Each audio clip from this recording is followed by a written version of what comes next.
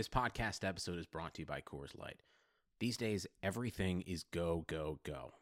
It's nonstop hustle all the time. Work, friends, family expect you to be on 24/7.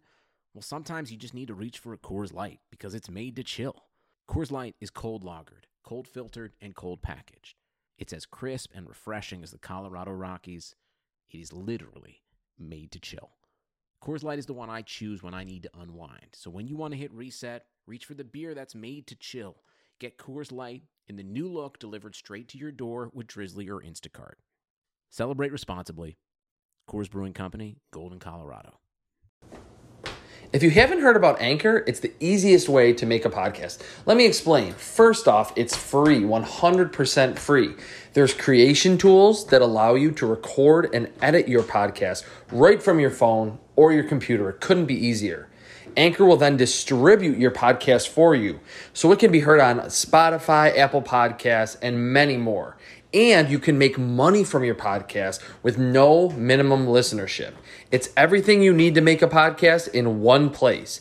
Download the free Anchor app or go to anchor.fm to get started. All right, welcome to episode 2 of the season 2 of the Prospect Podcast. I'm Chris Trapasso of CBSSports.com. I don't know if this is going to be a daily podcast. I'm going to try to do it as frequently as possible. If it turns into something daily, I think that'll be awesome. And with this unprecedented football season that's in front of us, I think we could get enough talking points to make this multiple times a week, if not daily. The topics I want to discuss today: 2 early entrants into the 2021 NFL draft class. Jay Tufele, the defensive tackle from USC. I recently watched a lot of his film, and there's a lot to like about him. He was featured in the Pac-12 preview that is now up on CBSSports.com. I wrote it earlier this week.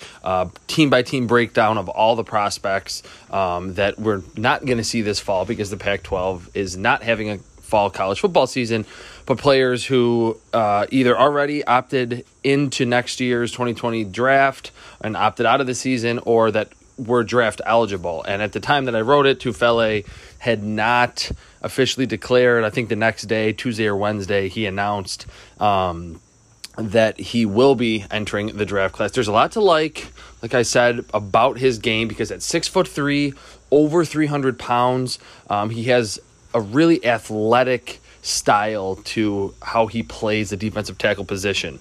Not a nose tackle, definitely a 3 technique. And I like how he uses a swim move. It's really his only move that he has. But to even see some type of pass rushing plan or the ability to counter off the set that he gets from a guard is next level. And that's what you like to see from a younger prospect. He would have been better off, obviously, playing another season to advance that pass rushing arsenal a little bit. And there's not a lot of power to his game.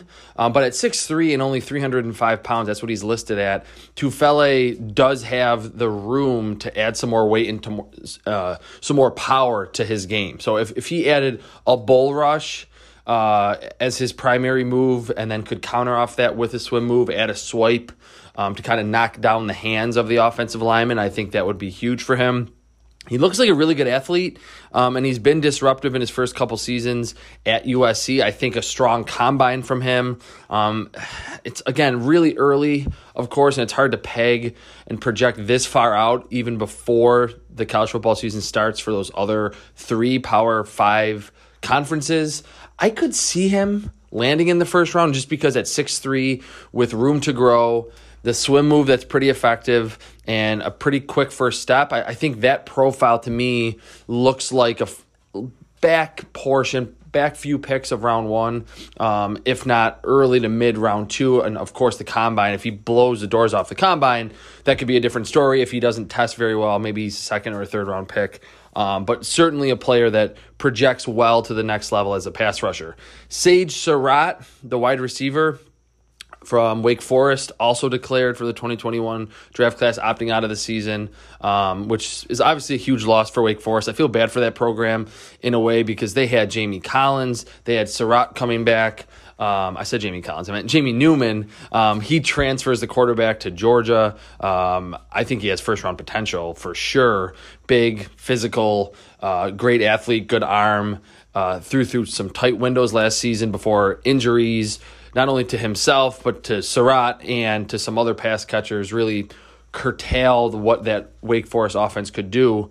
And then now they lose Surratt to the 2021 NFL draft. He's opting out of the season. Someone that in Surratt you're getting Mike Evans type of rebounding skills. I'm not going to say that he's the next Mike Evans, but at his size and just how physical he boxes out, it is rare to see him lose a contested catch situation down the field. He has good leaping ability, very, very strong hands. If a cornerback tries to knock the football away, once he catches it, he's still going to come down with it and hold on to the football. Has a big frame too, very chiseled, looks like an NFL receiver at this point. He's just kind of slow. He's not going to run. I think if he ran anywhere in the high 4.5s or low 4.6s, that would be great for him. I think somewhere 4.65 seems about how fast Surratt is. Even if he was closer to 4.7, that wouldn't surprise me. There's some wiggle to his game after the catch, but it's more power-based play after the catch that he can absorb some contact and continue forward. He's really a possession target that you can use on comebacks and occasionally use, of course, on those deep balls where he's not going to be open, but you have to trust that he's going to come down with the football. Of course, going from the ACC to the NFL, he probably won't be as effective in those jump ball situations, but he really is a specialist in that area. Hard to peg where he would go because we just really don't know about his athletic profile. With Tufele, you can tell he's a high caliber athlete.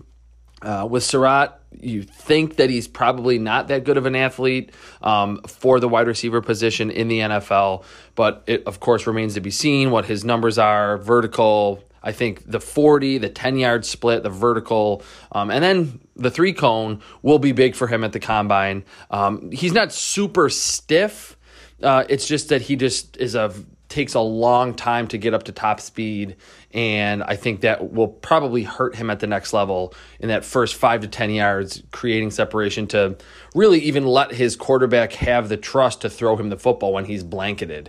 Again, most of the times he will come down with the football. He boxes out really well, even if it's not a jump ball, even if it's just a dig route. Once he gets position, he extends with his arms to make catches if there's a cornerback on his back.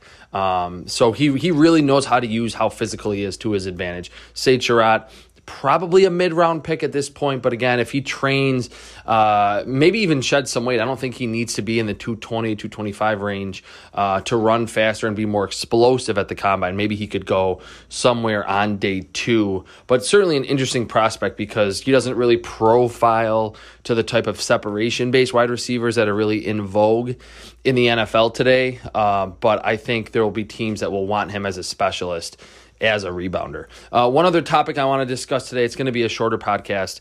Yannick Ngakoue is rumored to maybe be traded today. Michael Lombardi had tweeted out a few tweets or speculation that there was a few offers on the table and potentially a second-round pick. I don't know if I would trade that much for him, but it obviously depends on the type of team that would be trading for him, and it would probably be a contender. If you're the Jets, I don't see the point in trading for Ngakoue in that, yes, he's only 25, and he's shown in his first 4 seasons to be a very productive pass rusher around the corner as an edge rusher. But he's going to want a big contract, and yes, the NFL salary cap it kind of doesn't matter in that teams can fudge the numbers with accounting. They can move, dollars and cents around to future years. But I think this season and next year, more so than ever in the salary cap era, the cap will matter because the salary cap is going to go down next year after the NFL and NFL Players Association have agreed to kind of, take on the financial hit that they're going to have from not having fans in this in most stadiums or all stadiums during the regular season this year. So the cap is, instead of going up $10 million like it has in the previous 5 or 6 years, right around 10 million per year.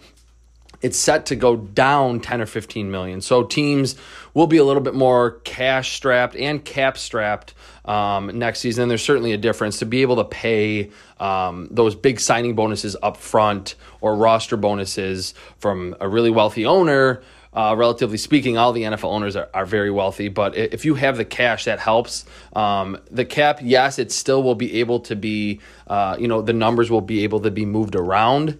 But with someone 26, who's mostly a high motor edge rusher, plays with a lot of power. I don't know how advanced his pass rushing toolbox is, but again, he's been productive, so I'm not going to knock him in that he's not the most complete edge rusher in the league. He had 51 pressures last season, according to Pro Football Focus, which is the same number as Carlos Dunlap, Bud Dupree, and Marcus Davenport. Of those four, Ngakoue did it on the second most pass rushing snaps.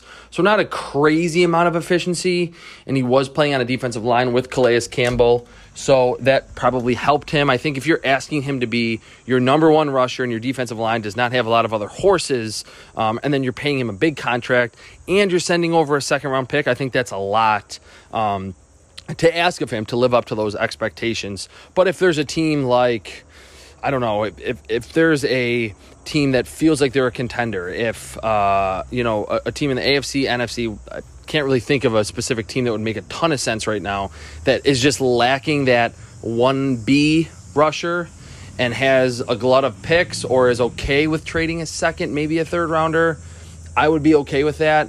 But there's just a few teams that have been floated out there that I don't really think make a ton of sense. Actually, the Baltimore Ravens were a team now that's kind of coming to me that were rumored. There was a fake tweet that went out there that I think Lombardi fell for and thought that the trade went through. The Ravens would make sense because they have Matthew Judon. They have Calais Campbell. They have the horses up front. They signed Derek Wolfe. That you wouldn't ask Ngakoue to be that number one guy who's going to draw all the attention. But you would be still sending over a second-round pick, giving him a big contract, and you would hope that this same situation wouldn't happen, that if he wasn't happy with a contract extension. I certainly think the team that trades for him will be willing to take him on a 3 or 4 year deal, even with this unprecedented situation that we're going to be in 2021 with the salary cap. But haven't seen anything about a first-round pick. I wouldn't send that.